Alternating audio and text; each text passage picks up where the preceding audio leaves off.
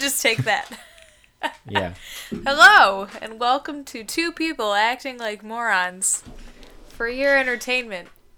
That hello is like spot on with like the previous one. Thanks. I think it's also my voicemail hello. Right. Yeah, so hello, and welcome to Gaming Broadcast Episode 1, because last time was Episode 0, because it was the first one, so we gotta start at nothing. I'm Jamie Dale, the gaming broad from gamingbroadly.com. And I'm Kyle of not those things. You're of KyleArmstrong.com. Oh, right. Yeah, that's it. Just add .com to the end of my name, and you'll make it. Yeah, it feels really weird whenever I email you because your email address is me at KyleArmstrong.com. Right. So it feels like I'm emailing myself. Yeah. Well, it made more sense for like when I was talking to people, because it'd be like, oh, you can email me at KyleArmstrong.com. By the way, I'm sorry if you get stalked. If it gets stalked. Due to this, because we're just like saying your email address. Oh, well, we'll just have a bleeping sound. We should also just give your address. Yeah, right. Your phone number. Yeah. Here's my social security number. Yeah, stalking. Always fun. That's a joke. That's not real. Don't ever stalk anyone. Although stockings are great. Christmas stockings? Yeah. I don't get to use those as much anymore because I'm Jewish. You've made a huge mistake. You should have weighed that in there when you made that decision. That's right. My mom still does Christmas stockings. She just fills it with Jewish stuff now. Yeah. So Kyle, I know I have a bug in my brain about talking about the relationship between fandoms and religion today due to some fabulous stories I have to share with you. But before that, I want to hear about what you've been playing, because we talk about games here, so. Oh, right. Yeah, that's a thing we talk about. Not your email address. Yeah. This is not a podcast about how to contact Kyle Armstrong. It's not the me at KyleArmstrong.com podcast. Man, what have I been playing? Me and my brother and my buddy Tyson, we just started up a YouTube channel, like everybody does today. We're real cool. We got a podcast, we've got a YouTube, we got a Twitter. You name it, we got it. We have real jobs. I swear. Yeah, so the YouTube channel. I think I saw the image. Is that the one that you modded? Yes, that's one of them. Okay. We're playing Avernum. It's like an isometric RPG where you get to make your own party. But for this series, I modified the game and changed the portraits. So I put Kurt and Tyson's pictures in it so they can feel more closely tied to their characters. So if they die, they really feel like they're dying. You're a good friend. Mm-hmm.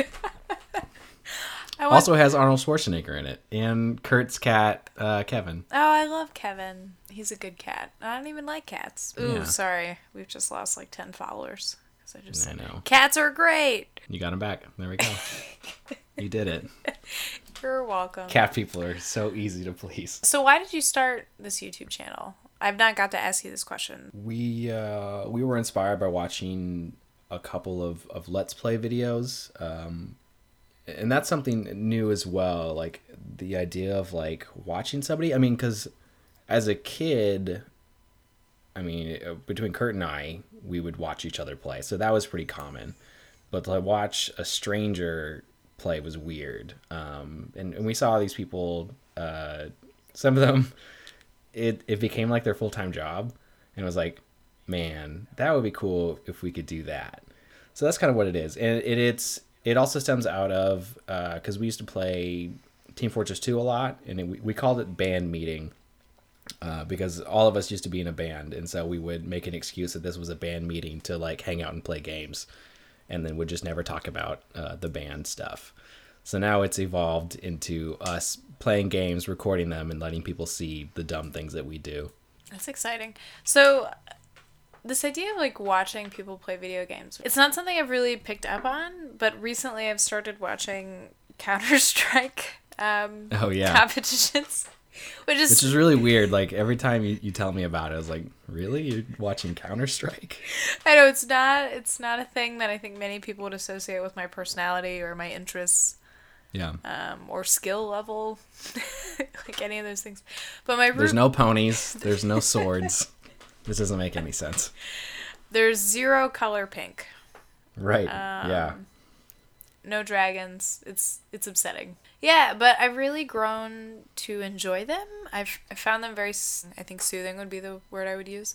My roommate got me into them. She watches people playing games all the time. I would say it's probably one of her primary forms of entertainment next to like K-pop bands. In grad school, we read some stuff, this idea of this pure observer. And it was kind of like laughed at as a concept because they're like, oh, no one is a pure observer. But I think my roommate is probably pretty close to it. So I've always wanted to talk to her. One of these days I should bring her on this podcast and we should talk about why she watches games but what doesn't play them. I think she's much more content to like sit and watch us play games. Particularly sit and watch us play games and spoil all of the game for you. That's still my favorite memory of her spoiling BioShock Infinite. I mean, it's more for you that, you know, spoiling, because you didn't play BioShock 1 and then like telling you all the important details of it. It's like, that's the thing you learned at the end of the game, and like that's important. Aww. It's like, ugh. That's all right. It's ruined. It's not ruined. I'm not as affected by spoilers as I think you maybe are. I think you really like the surprise in a way that I don't. Is not as important to me emotionally. Okay. I don't know. I like surprises, I think. I really haven't been playing too much, mostly because I've been so overwhelmed with work and doing what I'm doing at work. But I have been kind of de-stressing with Animal Crossing, A New Leaf. Oh, that's right. And continuing my theme of talking about games that are like many years past their prime. Yeah. Animal Crossing is one of them. It would have been great if I played it around the same time that everyone else had towns that I could go visit. So I've been playing a lot of that. They've recently added a lot of things to it that are very much so playing into Nintendo's current push for the external... The toy peripheral. Yeah, which, to be honest with you, I'm definitely one of those people that loves toy peripherals, and if I wasn't trying to not spend all of my money on tiny plastic objects that sit on shelves... I would be 100% into buying all of the amiibos just to play around with them. I think there's this weird new thing with a genie. You get like a genie thing, and you can actually possess the body of like amiibo people. That's how they describe it. Like you possess briefly the bodies of people that you plug in via amiibo. Oh, weird. How bizarre. Yeah, it's kind of creepy, but in like that really cheerful way that only Animal Crossing can do, where it's like you insult someone's clothes and they're like, "It's so nice of you to be honest," or some weird thing like that. Yeah, Animal Crossing, super cheerful. I can't keep my attention focused on it for too long though. It's not puzzly enough. It's no Sailor Moon drops. Yeah. Have you, how far are you in Sailor Moon Drops? Oh man, I went hard in the paint for a couple days. But then I stopped because I realized that I needed to, you really have to get some of those objects to get past some of those levels. Yep. They're real hard. But I do like the fact that you can get those objects through earning trophies versus like just buying them. It's like very slow and obnoxious, but, it is. But I am a fan of Sailor Moon. I'm like, I have my Sailor Mars is level 5. oh damn! Like you're not even a huge fan of Sailor Moon, and you've already progressed much farther than me. I try. Speaking of fans, I want to tell you this story, and it was one of those stories that it happens in the moment, and then you're like, oh, that's funny. But then a week goes by and you're still kind of thinking about it. And you're like, This was a meaningful statement made from the mouths of children. Anyway, so a couple weeks ago in my Girls Who Code club, which Girls Who Code is this wonderful after-school curriculum that's geared towards teaching middle school to high school age girls about coding. And it's super fun. They're all super different and wonderful. And one of the huge main parts of the curriculum is doing something called a computer science impact project, which is getting the girls to think about how they can use computer science to improve an issue in their community. Which is fun because then you have to have conversations with them about, like, well, what is a community? Like, what is an issue? And then more than that, they actually have to identify a community that they share. But in the conversation we were having about community, we settled on 3 that they all had in common. One was they're all Jewish. This is from, I run it out of a Jewish temple. It's the subtext is Jewish Girls Who Code.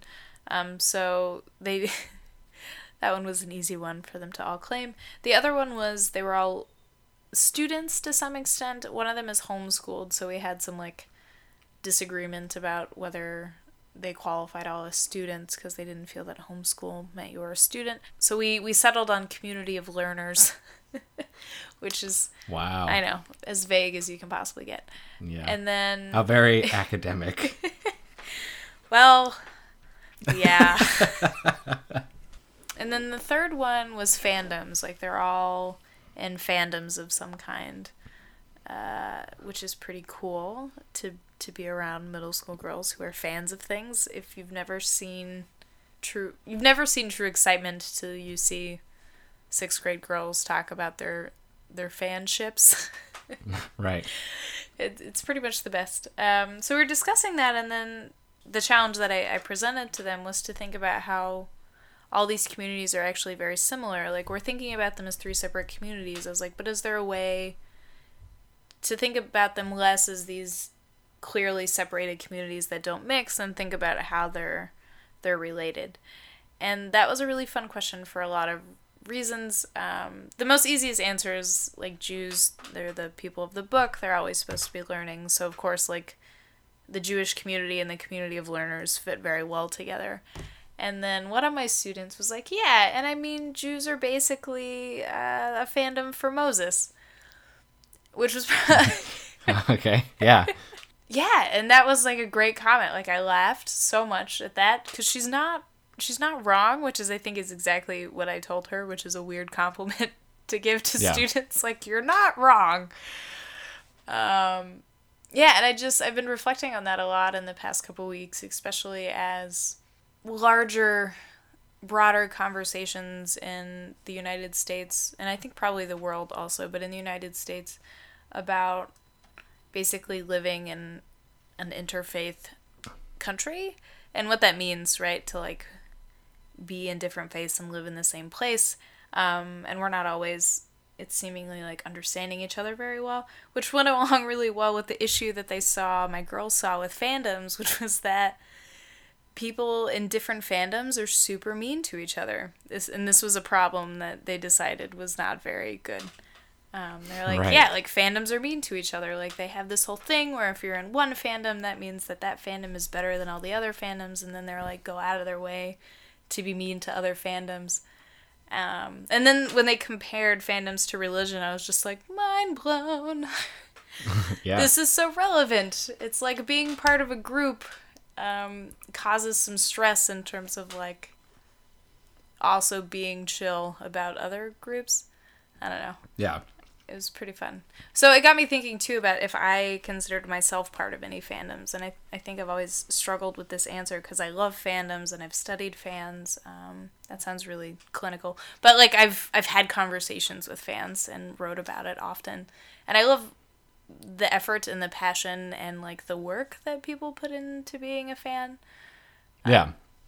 But I don't know if I would consider myself a fan of anything. So I was going to ask you, one, if you thought I was a fan, like if I would be considered part of a fandom, and then what that meant exactly. You being a part of a fandom. I mean, I would say Legend of Zelda is something that you're definitely a fan of. Because it's like, when I think about it, it's like, your purpose in buying a Nintendo every time you get a Nintendo is because there will be a Zelda that comes out. on that console. The Wii U let me down. The Wii U has let you down. Well, you have the Dynasty Warriors one. Zelda mod. Yeah. That's true. That is a fun game. But yeah, I mean, like, that's your reason for buying systems, for buying Nintendo systems, is to get a Zelda game. And then sometimes a Zelda-themed version of that system. If one comes out, you will trade in your system for one that has a Triforce on it, when you could just get a sticker and put a Triforce on it. But no, you have to have, like, the official licensed Zelda version. It's not... they got this gold, man. Uh-huh. It's very specific. There's spray paint for that. Do you spray paint your electronics? I would if I wanted things to be gold, I guess.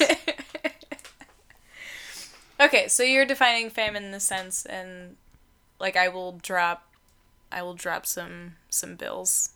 Yeah. For some product. Mm-hmm. Okay. And then you mean there's you wrote that paper? Oh God. Your I did. In your master's program about it. I like this paper. I like that you're defining it as like, oh, you wrote this thing. It was like 50 pages of anxiety. Just this little thing, yeah. It's true. It was about Legend of Zelda. Ocarina of Time. Okay, all right. So, in terms of... So then you're saying it's like money I've spent and also the amount of time I've spent thinking about it. It's like, it's... I think when you first presented this topic to me about like the connection between like fandoms and religion, the word that came to mind was devotion. Oh. And I think that is kind of what ties them together. I mean, devotion is a pretty deep word. Right. In terms of, like, thinking about the connection. But you're right. Like, there's this idea of being devoted to something. And I think that's a good word because it's vague, because there's lots of ways to be devoted to something. Right. There is no predetermined way. But yeah, it is like your expression towards this group or thing. Yeah, I always felt like I wasn't, and this is maybe related to feelings on religion, but, like, I always felt like I wasn't enough of a fan. Because, like, I never wrote, like, fan fiction. Religious fan fiction? I never shipped Moses and Abraham. Ultimate ship. No, I've never written fan fiction. I've never, like, I'm not artistically inclined, so I've never, like, drawn fan art. Like, at most, I've reblogged things that I liked that other people made on Tumblr. But I feel like there's something really inherent in being a fan about creating original content surrounding not original content. Mm-hmm. If that makes any sense. But I'm thinking maybe you're right, that maybe I've had too narrow a view of what it means to be a fan. I mean, do you consider yourself a fan of anything? Like, are you part of a fandom community? Right, and that's the other thing I've been thinking about this week is, like, I've never really considered myself a diehard, like, this is incredible, this is awesome kind of a thing. Until I thought about, because I listen to most of the McElroy brothers' entertainment. Anything that Griffin McElroy does, I probably listen to it or have seen it. Because I woke up this morning at 9:30 to get onto this website because they're coming to Austin. Well, I mean, I guess Griffin lives here in Austin, so like he's already here. But I've got stories. Well, later, whatever. Speaking of stalking. Yeah. They have two performances. They have their advice podcast, My Brother and Me, and then their Dungeons and Dragons podcast that they do, the Adventure Zone. And so I woke up early to get in a digital queue to be able to buy a ticket to see them. That's so exciting. Did you get it? I did. Yeah, Aww, I got the last two tickets for the Adventure Zone. I was trying to get three so me and Kurt and Rosie could go, but now I guess it's just me and Kurt. So. Oh, Rosie. Rosie Yeah. is Kurt's wife. For Yes, all of the who are wondering why she's getting the short end of the stick. Yeah, that's amazing. Congratulations. So in that Yeah. sense, like, you became a fan because you like altered your sleeping schedule in order like To make this thing happen that I wanted to do. I guess it's like Yeah. the pro of seeing them was worth more than the inconvenience of waking up early. Right. Which is not yeah. the case for everything. There are Yeah, many things exactly. I don't inconvenience myself for. Yeah, that's pretty cool. I mean, that's exciting. Congratulations. Yeah. Looking forward to it. If Kurt gets sick mysteriously from an illness that I don't cause, take me with you.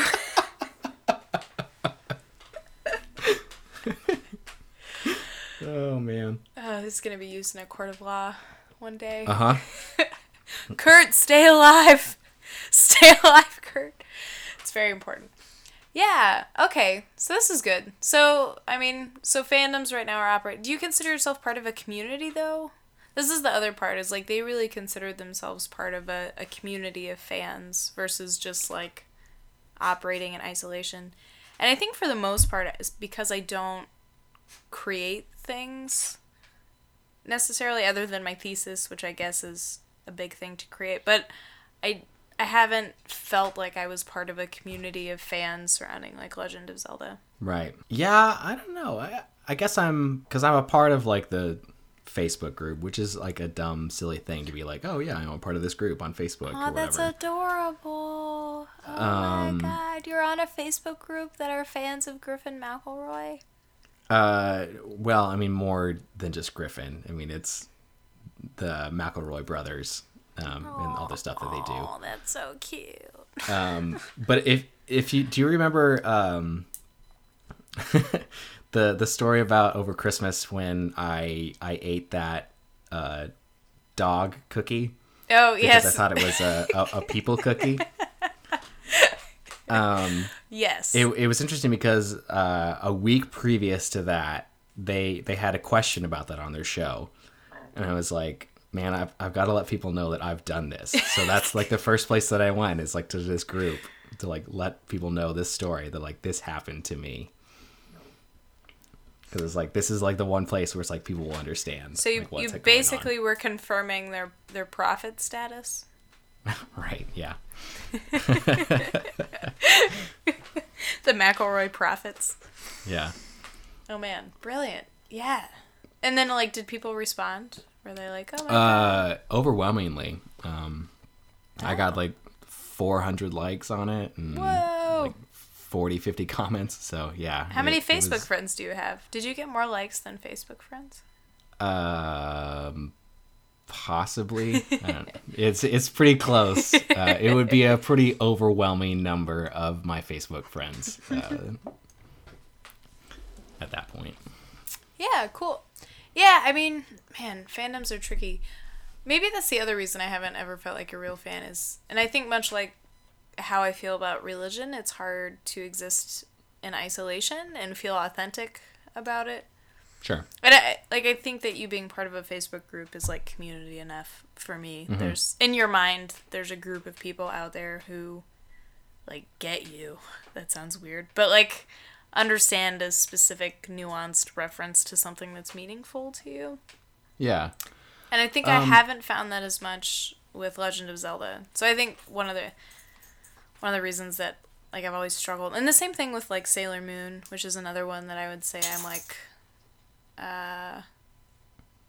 kind of a fan of. Not as much as Legend of Zelda, but like I love Sailor Moon. Like I love the aesthetic. I love the idea of magical girls. It's very pink. Mm-hmm. Love it. But I've never been like I even went and saw Sailor Moon R, the theater release just recently. Did I tell you this? I saw I posted about it. I think you told me about it, yeah. So they released Sailor Moon R in theaters not too long ago. I think it was a couple months ago in Austin. Mm-hmm. And this is like a 1993. It's like the end of the Sailor Moon R series. It's like a movie, like an hour and 15-minute long movie. Okay. Yeah. Which was pretty fun to see Sailor Moon. Is Sailor Moon R kind of like Dragon Ball Z? Is that the kind of the same kind of thing? So maybe my complete lack of knowledge about Dragon Ball is which is like pitiful because it came on right before Sailor Moon. Do they Like, spend an entire season in R buffing up to do one battle that takes 4 episodes? Not necessarily, but they do spend an entire season waiting to see when Tuxedo Mask will be useful. Well, that's like every season, isn't it? I don't know. He was. So the best part about the Sailor Moon R was that at the beginning it had this interview, I think, with the voice actors, like the English voice actors, and they said, like, what's your favorite part of this movie? And one of the guys is like, Tuxedo Mask is useful. Like, you'll actually see a rose throw that's effective. So that was pretty funny. Cool. Yeah, that's like the highlight. But yeah, I don't know why it was in theaters. Like, it was a great release. I loved it. I was super excited. I took a picture of it and put it on Instagram. But even though I went to that and I like posted it on social media, I definitely didn't have like a community to go back to with that like excitement other than my roommate who was like, that's cool. Right. Okay. Yeah. It wasn't quite the enthusiasm I was looking for. And I think I had that same issue, or I have that same issue with Legend of Zelda, is that I really, really love it. And there's a huge Sailor Moon has an active fandom online, and so does Legend of Zelda. Like, I think Legend of Zelda probably has like one of the larger ones just because it's been one of the top rated games for so long. Yeah. But I tend to like ghost this community. Wait, no, that's the wrong. It's lurking. It's lurking. Ghosting is the opposite. That could be why I don't have any communities, is I keep ghosting them. I don't know if lurking is the opposite of ghosting. It's like, well, it's a similar amount of silence, but one is like silence because I'm not there. Yeah. Versus silence because I'm awkward. Right. Or don't want to speak. But I even went to like the Legend of Zelda Symphony twice, like the same one. Yeah. One of them was with you. Yeah. There's zero difference in the symphonies between cities, by the way. They are the exact same, and I enjoyed it almost more the second time with you. You weren't surprised the second time you saw Miyamoto on screen? Oh Thanking everyone for attending? I never expected him to thank me. He never makes an appearance. He's thanking all of us. Just us. He Skyped in to our theater. It wasn't us. It was me. He was thanking his loyal fan. Yeah. For coming twice. Uh-huh. One was in New Orleans, so that was cool. And then one was in Austin, which was you. And I wore my not Sailor Moon stuff, my Legend of Zelda stuff. Everyone was real confused. No wonder I don't have any fandoms. I can't keep them straight. Do you, because like the Legend of Zelda fandom is like so large. Do you ever think about like all the different like sects? It's hard to say that on a podcast. It's hard to say that on a podcast. SECTS. Sex. I have, because I do find that people are pretty divided on Legend of Zelda, not episodes, installments. I guess it's installments. Yeah, like I'm a diehard Ocarina of Time fan. Like if you ask me the top game of all time, I'll say Ocarina of Time. Okay. It's just I'm dedicated. And Majora's Mask is a second, but I find that people often don't like Majora's Mask. I find that to be the opposite. Really? Yeah, I find people like Majora's Mask a lot. I mean, people love Ocarina of Time, but they also really love Majora's Mask because it's so dark. Ooh, not as dark as Twilight Princess, yeah. Which was actually dark. Ugh. Dark. Such hatred. Yeah. Such hatred for the. Let's see. What could Twilight Princess? The Twilologists. Twilologists. Right. You're such a Majoran. Well, I'm much more of a waker myself.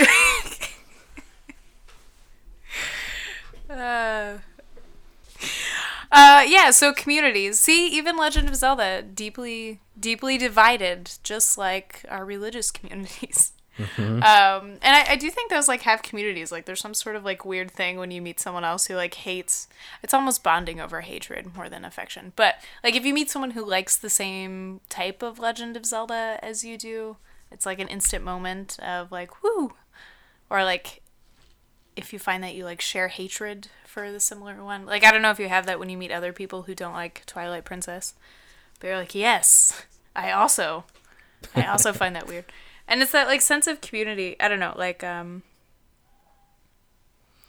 I sometimes wonder if that lack of community is what led me to not wanting to be Episcopalian. So Episcopalian is a type of Christian. For those who don't know. Mm-hmm. It's a funny sounding one. It's the one whose theme is Protestant yet Catholic. So basically, I'm not even joking, that's their official slogan.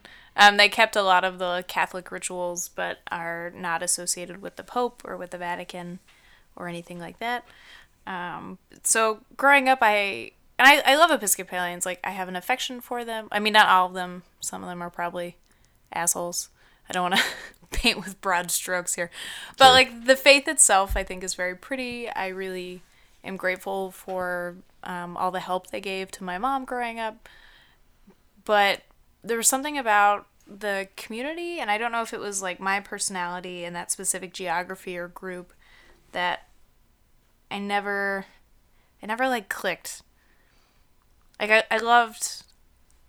the fact that my mom found community there, because my mom had a lot of friends and connections there that really she thrived on as we grew up. But I never like wanted to kick it there with any of the people. I don't know. It was okay. And I did the whole church camp thing. I was invested. I tried my best, but I never really found it. And I think there was such a stark difference when I started working for my first Jewish temple in 2011, when I was teaching a course on civic engagement at the Jewish temple for high school students. Yeah. It's like their supplementary high school program. They go to school on Sundays. And it was super fast, like how quickly I just loved being there. I loved, even though it was like 8 a.m., maybe I didn't love it at the time. But in retrospect, I really loved it. I loved the people. We went on a lot of trips together. I loved the conversations, like the jokes, all of that stuff. Like, I just felt it clicked in a way that I never really had when I was an Episcopalian. Like, so much so that I got voted, this isn't a humble bragging, but I got voted, like, Teacher of the Year, which was funny because I wasn't Jewish then. And I just thought the fact that they noticed me and noticed that there was something that I had that they thought was valuable was really meaningful to me. And I don't remember that feeling growing up. Yeah.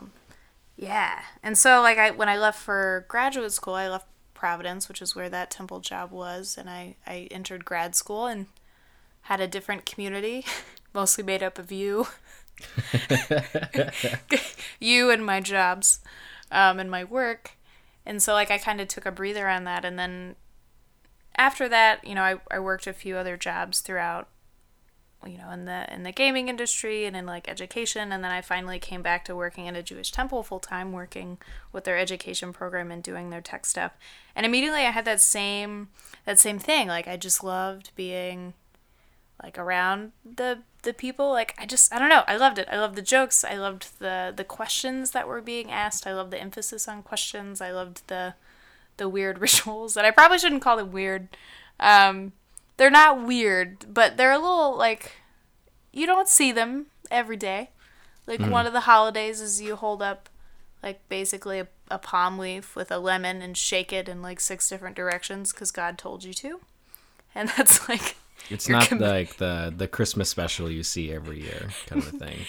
No, there's not like a lulav shaking special on Comedy Central.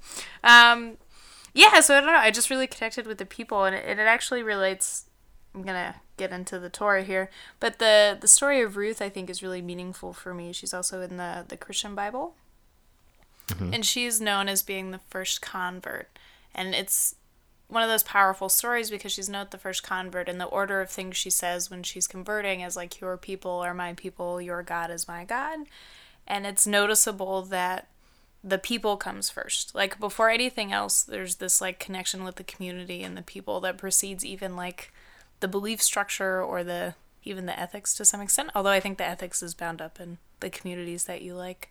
And I don't know, this probably isn't the case for everyone. I don't want to like speak for anyone who chooses to be a part of anything, whether it's for individual or community reasons, but for me it really resonated as the reason why being a Jew felt like the right thing to do. Like, I wanted to spend the rest of my life making bad jokes and eating bagels, which is a stereotype that there is a lot of bagels. But to be fair, I think everyone likes bagels, except gluten-free people, maybe. But they might still love bagels, they just can't eat them. So Kyle, not to spoil your story for everyone, but you had a similar feeling growing up, but kind of the opposite, where the reason you were involved with your childhood religion was because you enjoyed the people that were there. So my upbringing, we grew up, I guess, non-denominational, which I don't really know how to explain what it is, because non-denominational is such like a vague term. I guess basically it's like, it's Christianity without traditions or anything that ties it down to anything. So it's kind of like the most ho-hum, hey, we're Christians, and that's it. Like, it stops there. It's like, what does that mean? It's like, we follow Christ. Okay, great. So you've boiled down what a Christian is into like one sentence, and then you just go to church on Sunday. That's amazing. So basically rock bands, whatever, loud guitars to worship God, and drums. But not too loud drums. Got to keep those tame. It's an interesting phenomenon to have, you got a full band rocking out, and then you put the drummer in a glass box. So it's like this whole religious ceremony is like they're just being separate from the community, kind of a thing. So it's like we've contained the loud, obnoxious drums that we're not supposed to have, kind of a thing, in this little box. Because every church that I would go to was like this drummer in a glass box, and it's like, you go to concerts, you don't see drummers in a glass box. It's only at church. You know who else sits in a glass box? Mimes? The Pope. Basically, your drummers are the most holy. Like, the holiest. You could say that, yeah. Or like David Blaine kind of stuff.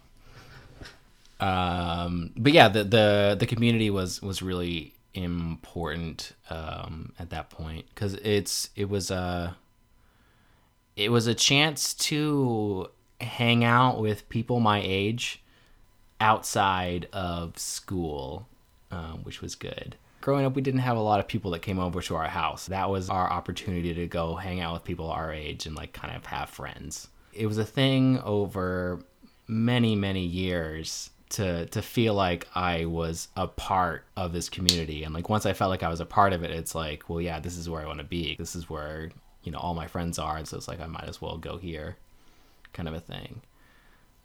So I think it was less so about the teaching aspects and more so about just being able to see people that I enjoyed being around. Yeah, and I think a lot of people think about religion as a belief structure, and it is to some extent, but right. I think the thing that most people really know and remember is how the community made them feel. And I feel that way about fandoms also, is it's a lot about that community bonding, like feeling like you have somewhere to go where people are excited that you're there. They're like enthusiastic about what you have to say.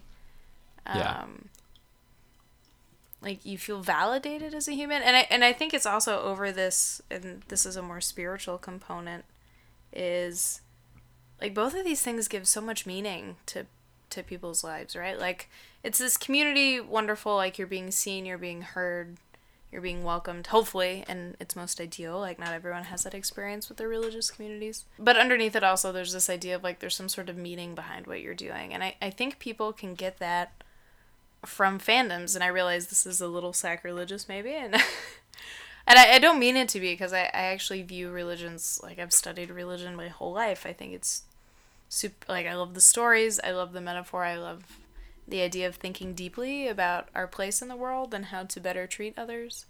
But I think fandoms do a lot of very similar things. Like, if you think about all the conversations around, like, Buffy the Vampire Slayer, I'm going to use this fandom as an example. People have all the time been arguing about, like, the moments when she's been a good role model, like, the moments when she's really struggled, like, and dealt with some really dark stuff, like, how her relationships with other people have changed over time, in terms of finding these, like, deep meanings and role models that I think a lot of people are really searching for. And Sure. I think you see that meaning with, like, other people too, right? Like, these fandoms take on this more than community aspect sometimes. It's like something that becomes ingrained in giving your life meaning. And I mean that broadly, because the meaning can be anything from, you know, eating a dog biscuit becomes, like, a moment of connecting to other people. Like, that's kind of deep, Yeah. I think. Like, it's a weird, random, like, inane life thing to happen that still connects you with a lot of other people, and I think that's important. To some people, most people, I think most people want to connect with humans. I don't know. That's... Yeah, I think most do. I don't want to speak for everyone, but I think... Right. I don't know. But yeah, and I think some of the issue, and I've talked a lot about this with you and with people at Temple, where the trick, though, with being part of a group is figuring out how to be part of a group in a way that you don't think other groups are worse. Right. And I think we all like to have the idea that we're in the, like, the best group. We're in the greatest group. Yeah. We all want to be part of the winning team. Whatever that... It's very, like, weirdly sports-like and competitive. Right. And I would say it's very much like... because you only have so much time in your life. Mm-hmm. So you want to feel that you've made the best decision with your time. Yeah. It's like... So it's like to degrade somebody else's choice is to be like, oh, okay, cool. I have made this choice, which is good. They have made the worst choice, so I now feel better about myself. I mean, did you ever experience that in terms of, like... I mean, I definitely struggled with that sentiment growing up Episcopalian, but did you ever experience that sentiment either in, like, a fandom that you were a part of, where they thought they were better than another fandom? Ooh, or are there any fandoms that you think are just garbage? Yeah, I mean, there probably are. I don't know, like, off the top of my head. I think there's the things that, like, that keep you from, like, identifying as being, like, a part of that fandom, like, even if, like, you enjoy, like, some game. Mm-hmm. But the people in that group, it's kind of like, I don't want to identify with these people. Yeah. That's I think there's that. I think there's that aspect. So I don't know if there's ones that I think are garbage, but there are ones that it's like I would like to distance myself from, and then seeing the majority of content that is, like, sourced and talked about, it's like, yeah, I don't think that's, like, the community for me. True story. Do you ever feel that way about the identity of gamer? This is another... I mean, a gamer is, I think, an identity that in theory is supposed to tie to this community of gamers. And I'm curious if that's, like, an identifier that... If someone gave you a list and said, write down 5 adjectives to describe yourself, would gamer be one of them? Oh, would I say that I'm a gamer? Yeah. I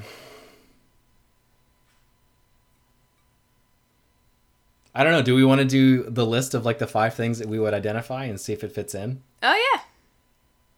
Okay. I'm down. So I think the first one would be illustrator. I mean, illustrator / artist. I would probably do teacher. That's number 2. Ooh, that one's new. That's exciting. Yeah, we're doing it too long. Sorry. I apologize.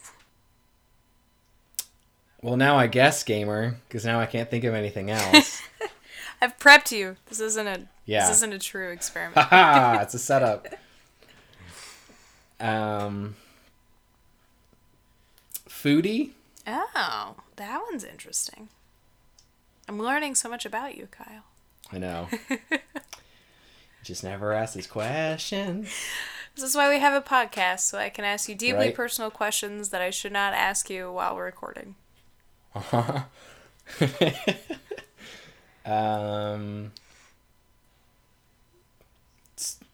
Shoot, how do I say it? Science fiction person? Connoisseur. Connoisseur? Can you spell it? You can only say it. You can only use it if you can spell it. Nope. So person. Is that 4 or 5? What if I, how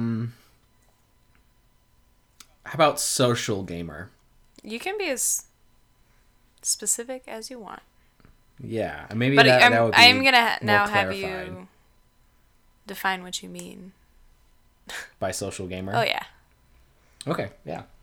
So I would identify it as, so when I look at a game that I find interesting, the absolute next thing that I look at is if it's multiplayer. Because I would like to play it with my friends. Okay. It's part of how I hang out with people at this point. So I think that's why I would qualify as like a social gamer. It's like, so when I play games, I'm usually playing games with my friends. All right, so to recap, we've got illustrator, teacher, social gamer, foodie. It's such a weird one. I can't even believe that was one of them. And the fifth Really? one, yeah. Well, it makes sense now, but it just wasn't. I wouldn't have predicted it. And what was the fifth one? Yeah. The fifth one was science fiction person. Yeah. Okay, cool. Very nice. So you would identify as gamer. Oh, comics. Oh yeah, illustrator though. I guess that counts. Yeah, I guess, but like I read comics. We always forget about comics. Yeah. Sorry, comics. Okay, now mine. This one's hard. So Yeah. I think right now, and this is specific to because my job is I work at a Jewish temple, I think Jewish is pretty high up on the list. I would say I hate that this is second, but academic. And I realize I graduated a couple years ago, but many of my friends are still in grad school, and I still really resonate with the idea of trying to make academic theories like usable in my day-to-day life. Does that make sense? Yeah. So like Yeah. I love academic theories, and I love them a lot in the ivory tower of academia, but I get a lot of joy out of being an academic like on the streets. Yeah. Like I love that I got published in a peer-reviewed journal when I wasn't in school or as a professor. I think for me that's a big deal, because I don't think academic types of things should be limited to universities. So those two. Right.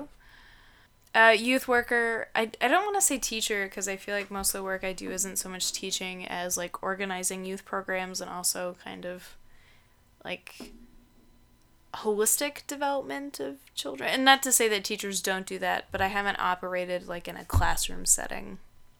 Like I've definitely operated more in like a club setting where I am doing some teaching, but I really think of myself more as a facilitator than a teacher. So someone who Right. like facilitates dialogue, which means I'm really good at asking questions, not so good at giving answers. That's what that means. Is I don't want to tell you what to do. I'm going to just ask you questions that make you doubt what you're doing. That's my goal. It's great. Friendship. We have a great friendship. I'm a wonderful person. You are a wonderful person. Yeah. So it gets hard for me. So Southerner, I was actually thinking today, inexplicably, the 4th and 5th are both Southerner and Northerner, actually, because I identify as both of those very strongly in equal amounts at different times. So I grew up in Western North Carolina, and I now live in Texas. Very Southern, different kinds of Southern, but I really love it. Like I love living in the South. It's got a lot of problems, but I found that living in the North also had a lot of problems. And I love the fact that my mom's Canadian. I love claiming Canadian, and I feel like it actually does infuse a lot of my family's like cultural leanings. Sure. Like when I hang out or meet Canadian relatives, there's like a similar sense of like, oh, I get you, as I feel with Southerners sometimes. We should definitely do a podcast about the South in games, especially because there's so many recently that come out that are like dystopian futures set in the South. Yeah. Would be crazy fun, definitely for a conversation. But yeah, so... I think part of it is because we've grown tired of seeing New York destroyed in every goddamn thing. Yeah, it's true. Now they were just like, yeah, everyone hates New York. Even we hate New York. No one... I'm just kidding. I love New York. My friends who live in New York, I love you. Please listen to this podcast. Except that one, and you know who you are. I'm sub-podcasting. I'm subcasting. That's what this is right now. Yeah, so those identities. I struggle because I also want to say things like I do a lot of advocacy, currently especially around like refugee advocacy, but I've done other advocacy around like racial justice. But I don't think that's very good as an identity, because anyway, I always struggle with that because I do have a group of people who like identify as being advocates, and I think that's great. But I think for me that work goes beyond identity in some sense, and I think there's some risk in claiming those as an identity because then it's hard to be really critical about yourself. And not that you should be mean to yourself, but when you're doing any sort of like social justice work, you should be self-aware and like willing to accept and receive feedback when maybe it's not good. And I think if I ever claim an identity that is that, I get more like possessive about thinking of myself that way. So I always shy away from... I'm just doing the work. It's not an identity thing. I'm ready and willing. I just work here. I don't know. Yes, exactly. But I will do better. That's basically kind of how I think about it. But yeah, are you surprised by any of those? Probably not. No, not really. Why are you so much more mysterious than me? I've built my life around being mysterious. Some people think I'm mysterious. Yes, I would agree. So, to tie it back, for me, the answer is yes, and for you, the answer is no, in terms of qualifying gamer as like a description of ourselves. Yeah. Ugh, brain not doing. Yeah, I mean, is there... So you feel cool... I guess you know a lot of, like, cool gamer pals.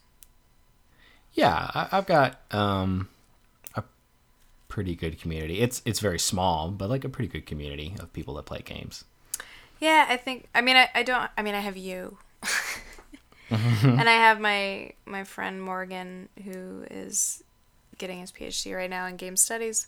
And I have some but I think that my friends that I know that talk about games, academics is higher up on the list of the communities that we share, if that makes any sense. Yeah. So I think that academic became front and center versus like the active gaming. I think also just being a woman in like the gaming universe can be stressful. Sure. Not all the time, but it is harder to find like a chill community that's like doesn't stress me out. Also, gaming's like a super, and this is another podcast episode, so maybe we can leave it as like a teaser of like another topic one day I'd like to talk about. But like gaming for me has always been really private. Yep. And that I have that on the list of things that we can talk about. Yeah, because for me it's always been, and not even because sometimes being a woman on the internet is stressful, but just my history. I really like games by myself, except with you. I like talking about games and playing games with you. So, heart. Heart GIF. I break down those barriers. Everyone likes playing games with Kyle. You got a YouTube channel. You got a podcast Someday I'll work on my comic. You should all go check out. I'm sorry, Jake. If you're listening, we love you. Yeah. But if you all get a chance, speaking of comics, you should go check out Kyle's comics, The Possession of Jonah Turner, and Ghosts. Is it Ghost in Space or Ghosts in Space? Yeah, multiple ghosts in space. Thank you. Multiple ghosts in space. But leave out the multiple when you're Googling it. But yeah, I mean, Kyle, do you have any parting thoughts?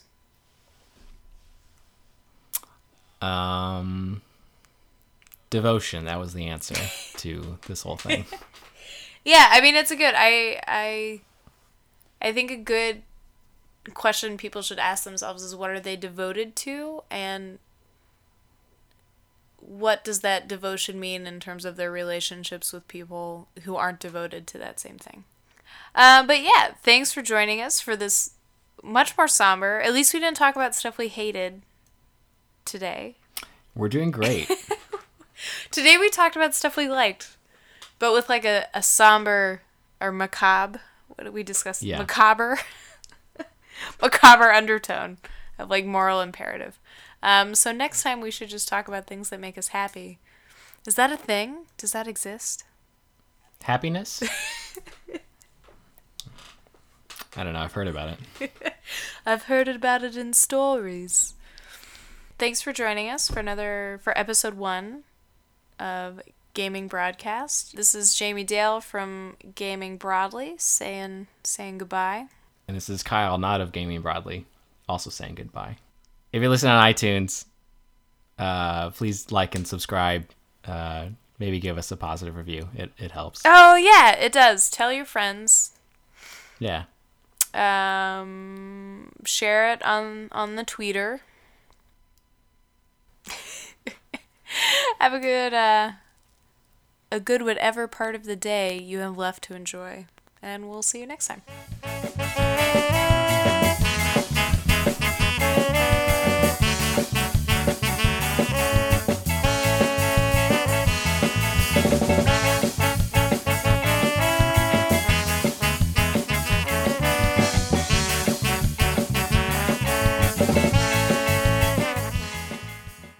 I'm also still figuring out how to set up my microphone. Did I tell you that I just figured out how to attach my pop filter to my mic stand today? No, that's adorable. After having it for a year or so. So you've been operating popless? No. I've had it. I've attached it to different objects because I didn't know that I could attach it to the arm. It's adorable. You were basically solving a problem that didn't exist. Yeah.